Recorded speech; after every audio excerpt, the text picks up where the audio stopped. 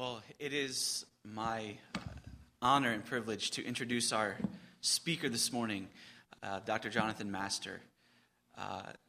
Give you a little background on John. He graduated from Capital Bible Seminary here in Lanham, received his THM degree, and 2 years ago received, a few years ago, his PhD from the University of Aberdeen in England. And but more importantly, he's served as a pastor both in New Jersey and here in Bowie, Maryland, and served at Capital Bible Seminary as a theology professor, which is where I met him actually at church. And he served both as my pastor and as my professor in seminary. And I've learned a great deal from him. And I know Steve would say the same. He was also Steve's pastor and professor for many years as well. And so it is a great honor to have him here to bring the word to us this morning. And I think the verse I read at the beginning from Isaiah 66 is, if I had to sum up the thing that John taught me the most in my time getting to spend much time with him, is the idea that we tremble at God's word. And so I'm really excited that he has the opportunity to share God's word with us this morning. So John, would you come? Thanks, Keith. It's great. Really is a privilege to be here, both for the event itself, Steve's installation, which it's an honor to even be a part of, and then also just to see some friends from days gone by. Really powerful and a privilege. I arrived last night, and I've never actually been here to this congregation and been in a service here. So I was trying to get a feel for it, what to expect, how long should I preach, and so I'm sitting with Steve last night at dinner, and the first thing he said, actually before I had a chance to bring it up, he said, You're not actually going to preach on Acts 19 and 20, are you? Not the whole thing, right? That's a misprint. And I said, well, it's a touch on a few things in both chapters. It's not a misprint. Really? It's not a misprint? He asked me again. No, really? Two chapters? And I said, yeah, well, you'll see, Steve. It'll be okay. And then, not 2 minutes later, he said, just out of nowhere, he said, John, I'm really becoming convinced. I'm a 30-minute man when it comes to sermons. Okay, so he's a 30-minute man. So I'm starting to get a feel for it and piece together what to expect. So, with those instructions in mind, let's turn to Acts 19. I won't read both chapters, but I do want to read part of the middle of the 19th chapter of Acts, and then we will kind of look at a few verses in chapter 20. So I'd like to read Acts 19, beginning at verse 8, going through verse 10, and then we'll pray together and listen to God's word. This is Acts 19, beginning at verse 8. And he entered the synagogue and for 3 months spoke boldly, reasoning and persuading them about the kingdom of God. But when some became stubborn and continued in unbelief, speaking evil of the way before the congregation, he withdrew from them and took the disciples with him, reasoning daily in the hall of Tyrannus. This continued for 2 years, so that all the residents of Asia heard the word of the Lord, both Jews and Greeks. Well, let's pray together and look at God's word. Lord, it is a privilege to be in your house with your people and to sing praise to you, to hear your word. Lord, we confess to you this morning that apart from your word, we would not be able to make sense of ourselves or the world in which we live, and we also would have no understanding of your work in the person of your Son, our Savior. And so we give you thanks for your word this morning. It's a lamp to our feet and a light to our path. And truly, we do desire to tremble before your word and to hear from you. today. We thank you that your word is living and active, sharper than any two-edged sword, able to pierce to the thoughts and intentions of our hearts. And so we ask that you would take your living word and apply it to us. Convict us of sin, teach us about yourself, show us your Son, glorify yourself in our midst, we ask. In Christ's name, amen. There's a long sermon that's contained in the New Testament in the book of Hebrews. The book of Hebrews is actually a long sermon.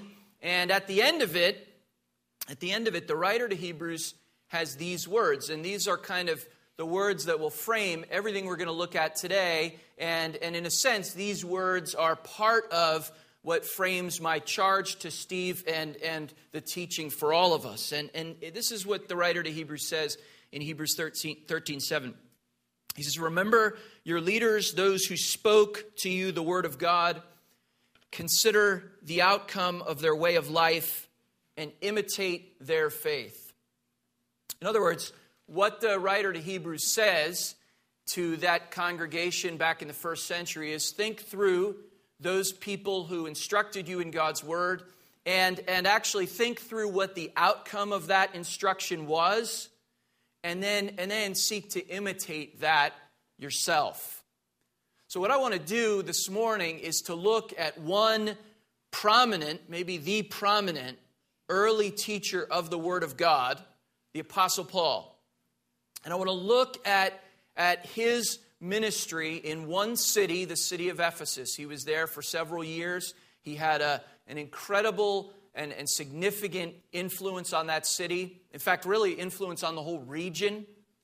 And I want to ask the question, how would we imitate what the Apostle Paul does and understand that? And how would we consider what the outcome of it was? So in order to do that, we need to look at Acts 19. And I want to look at the Apostle Paul's ministry in Ephesus really from three angles, sort of three lenses to look at this through. And the first is starting with what Hebrews says. I want to look at the Apostle Paul's ministry in Ephesus and say, what was the outcome of that ministry? Remember, Hebrews says, consider the outcome of their faith. So, what is the outcome? We'll start at the end. What is the outcome of the ministry of the Apostle Paul as he proclaims and preaches the Word of God? Because I would contend that the writer of Acts has recorded so much about Paul's ministry in Ephesus, both in chapter 19 and in chapter 20, in order to serve as a model for ongoing gospel work. The kind of work Steve's going to be doing, I think, is modeled in many respects by Acts 19.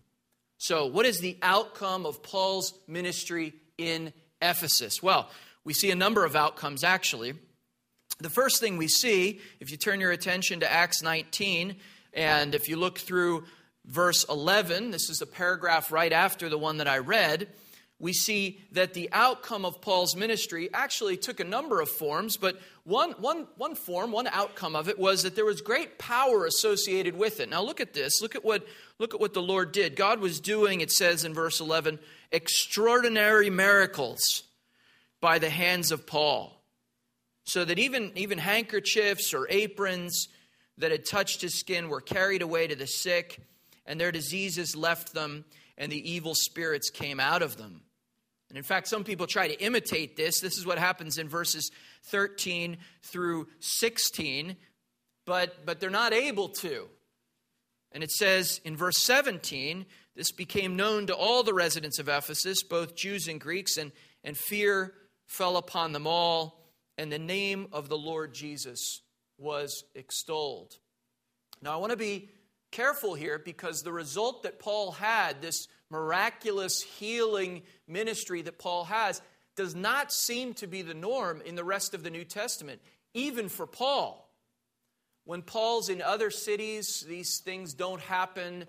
He has people that he has to leave behind because they're sick. He doesn't write to Timothy at the end of his life and say, Timothy, I heard you've had frequent stomach ailments, so send me a handkerchief and I'll try to heal you. He doesn't say that. In fact, what does he say to Timothy? He says, Timothy, You have frequent stomach ailments, so here's what you do. Have a little wine with your water, and so that might help. So this isn't the norm. The actual things that happen, these great healing miracles, don't seem to happen on a regular basis. But what does always happen, and what does always accompany the ministry of the Apostle Paul, is the ministry of the Apostle Paul is a ministry where God acts in very powerful ways, in ways that are supernatural. Most of the time, do you know what this looks like? Most of the time, what it looks like is Paul sees people's lives completely transformed by the Word of God. When he's writing to the Thessalonians, that's what he says. He says, you know, our gospel didn't just come to you in words, but in power. And the power there isn't like this. It's in fact the power that has transformed them and has made them desire the things of God and has made them repent of sin and turn around in their lives. So I don't want us to get fixated on what happens here particularly. But nonetheless, there is a pattern that what happens here fits into. And that pattern is that one of the effects of the ministry of an authentic servant of God who's preaching the Word of God is that God's power accompanies this. Now, the reason for that is because in the Scriptures, what we see is God's Spirit and God's Word are always linked together. So that as God's Word is proclaimed, God's Spirit is at work, bringing life. And that's what happens. And that's what we see here. Now, in Ephesus, it is powerful, it is obvious, it transforms the whole city, really. And this is what we see later on, beginning in verse 23, that not only was there power that accompanied this, but there was a disturbance. In fact, look at what verse 23 says. About that same time, as all these powerful things are happening, and Luke is very clear that people are giving glory to Jesus for this. Jesus' name is being lifted up as Paul preaches. And yet about that time, there arose no little disturbance concerning the way. So the power of God that accompanies the preaching of the Word, that leads people to glorify Jesus, that's the apostolic pattern, that power also disrupts things.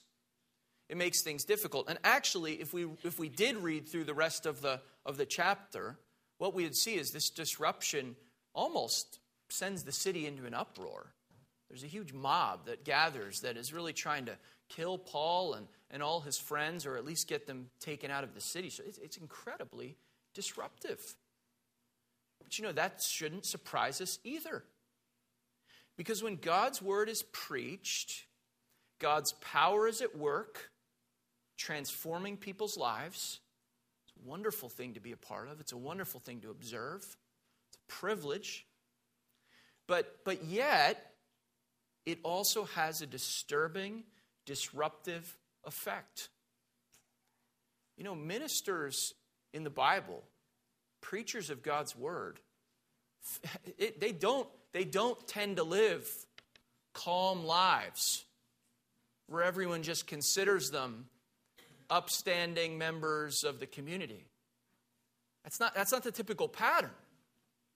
The typical pattern is the pattern of Isaiah or Jeremiah, where people reject them and people don't like what they have to say. We see this more and more, don't we?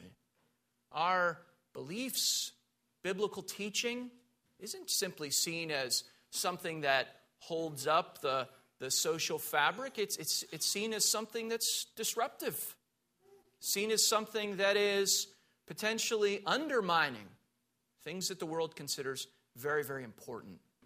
And that shouldn't alarm us. That shouldn't disturb us. We should say, well, that's exactly what the Bible led me to expect. Because in fact, a ministry of God's word is accompanied by power, but it also brings great disturbance. Just this week, in my own little small circle of people, I encountered two people who spoke with me about very serious situations. One was a nurse, and she said, there are some things that are happening in the medical field, and I just feel conscience bound as a Christian. I'm not sure I can participate in these, and I'm probably going to lose my job. And then another friend of mine, very mundane thing, he said, some of my best friends are going away for a party. I just don't think I can participate, but it looks like they're going to kind of hold me in contempt because of that. Well, those are just everyday things, but they're ways in which the gospel causes disturbance in the world and in people's lives. Paul said, all who desire to live a godly life in Christ Jesus will be persecuted.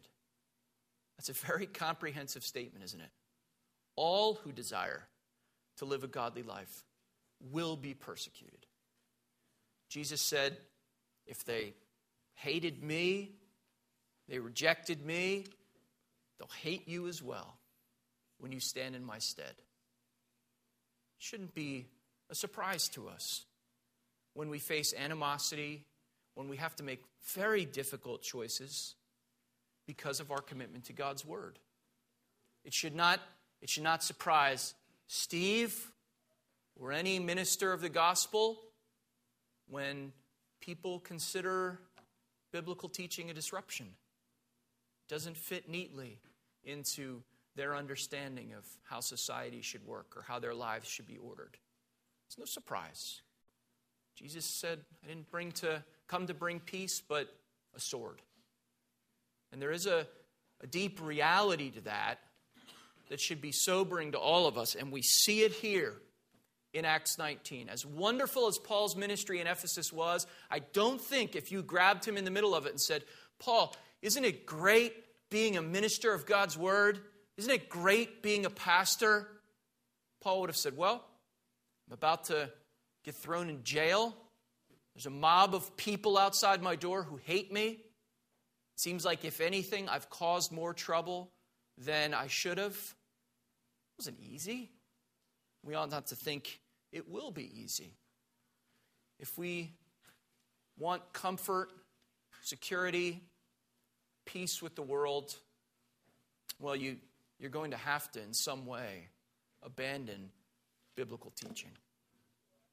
That's not what God calls us to. So that's the first thing. That's the outcome.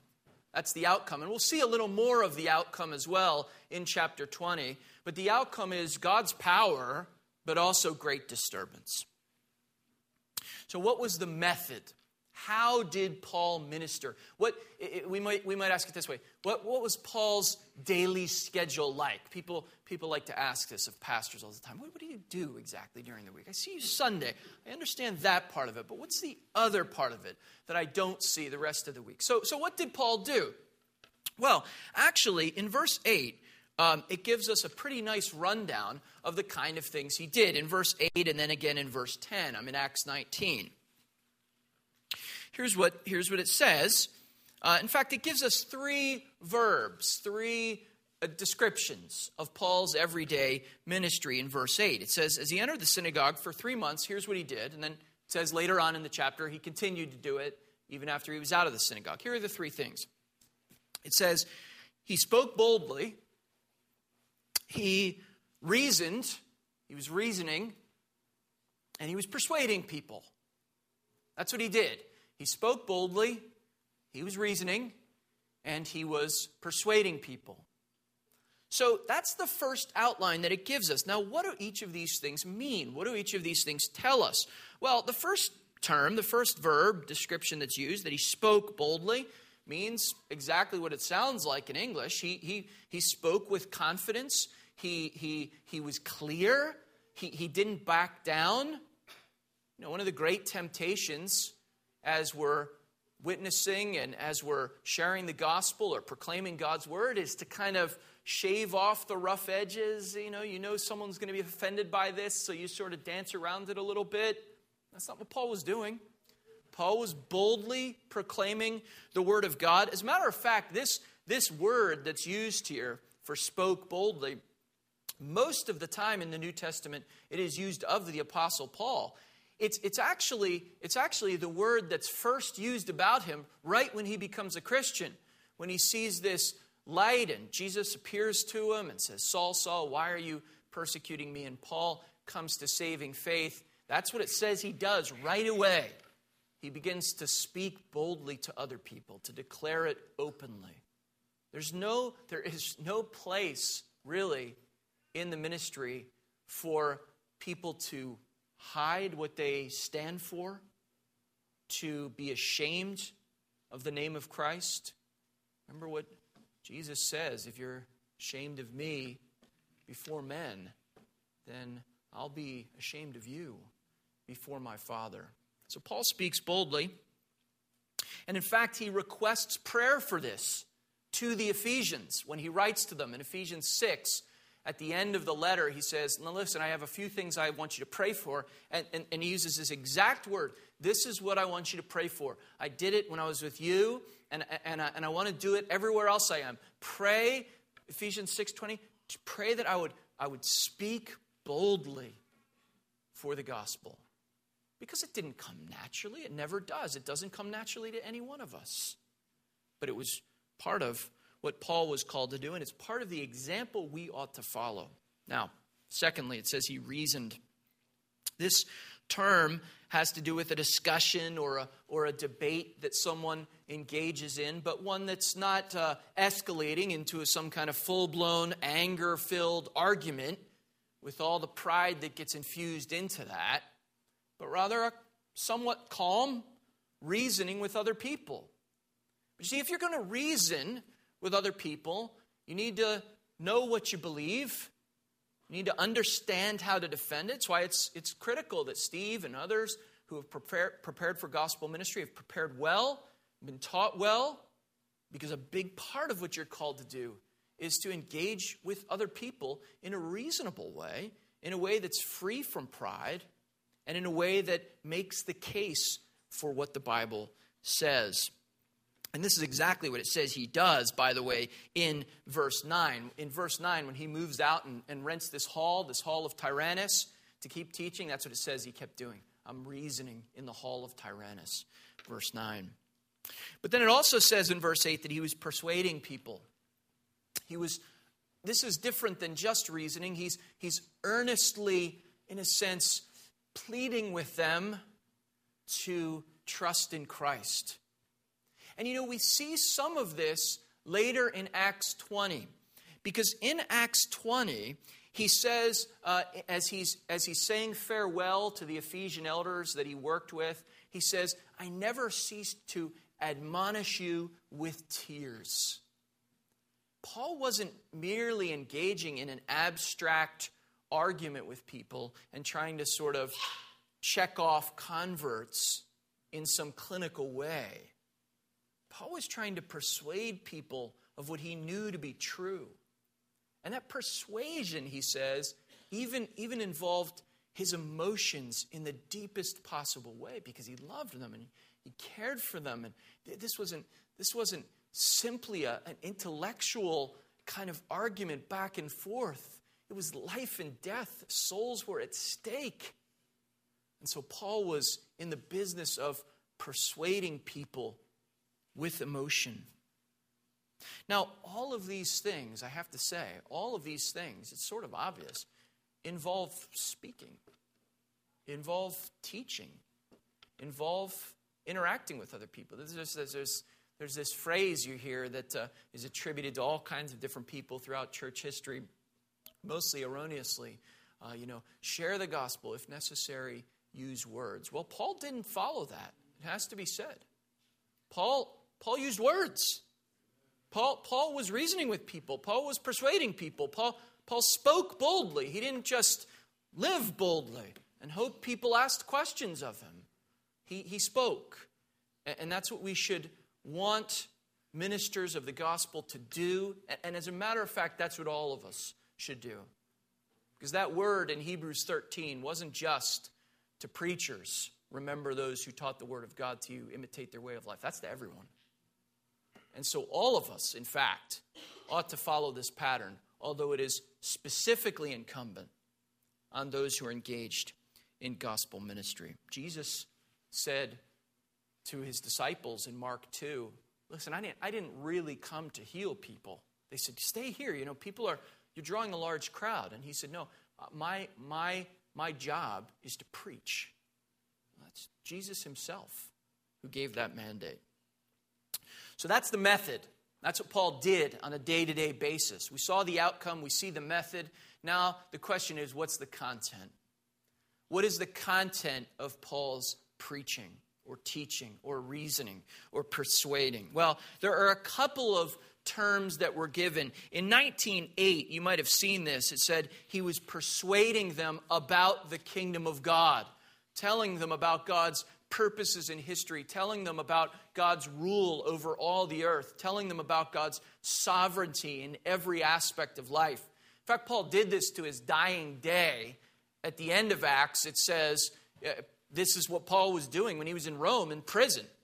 It said he was welcoming people in and he was teaching them about the kingdom of God. So this is a kind of broad label for Paul teaching everything about what God is doing. But there's a little more specific detail given in Acts chapter 20. So I'd invite you now to turn to Acts 20 and to see what Paul says there. So just a page over in your Bibles, let me look at Acts 20, 27 and 28. Here's what Paul says about his ministry. For I did not shrink from declaring to you the whole counsel of God. I didn't shrink from declaring to you the whole counsel of God. Let's just stop there for a minute. Paul taught the Bible. He taught the whole Bible to all the people that he had the opportunity to teach the Bible to. He didn't teach his agenda. He didn't teach his counsel. He taught the entire counsel of God. This is the model for gospel ministry. You can find any number of people. Some of them stand behind pulpits. Some of them don't. You can find any number of people giving any number of messages. But the message that God's ministers are supposed to declare is the Bible. The teaching in the church should be from the Bible. It shouldn't just be from a few isolated parts of the Bible. The whole counsel of God. Now Paul is so clear about this. It's amazing that we've missed it, or we forget it, or we think this is a secondary priority or something that would be nice in a church but is not essential. It's absolutely essential. See, Paul says to Timothy when he's writing to him near the end of his life, he says, Timothy, here's one of the main things you're called to do. You're called to preach the word. You're called to give attention to the sacred writings, which are able to make one wise unto salvation. And that's what he did in Ephesus, the whole counsel of God. Now, the benefit of the whole counsel of God, the blessing to you if you're sitting in the pew, and really the challenge to someone who's standing behind a pulpit is, if you're preaching the whole counsel of God, and you're preaching it well, and you're preaching it faithfully, then it really keeps you from ignoring things that are controversial, that might be difficult for people to hear. Listen, we could all pretty easily figure out what passages in the Bible those outside would like to hear. Everyone, if you want to preach a sermon that everyone's going to love, preach something on, judge not, lest ye be judged. Wonderful. Everyone loves that.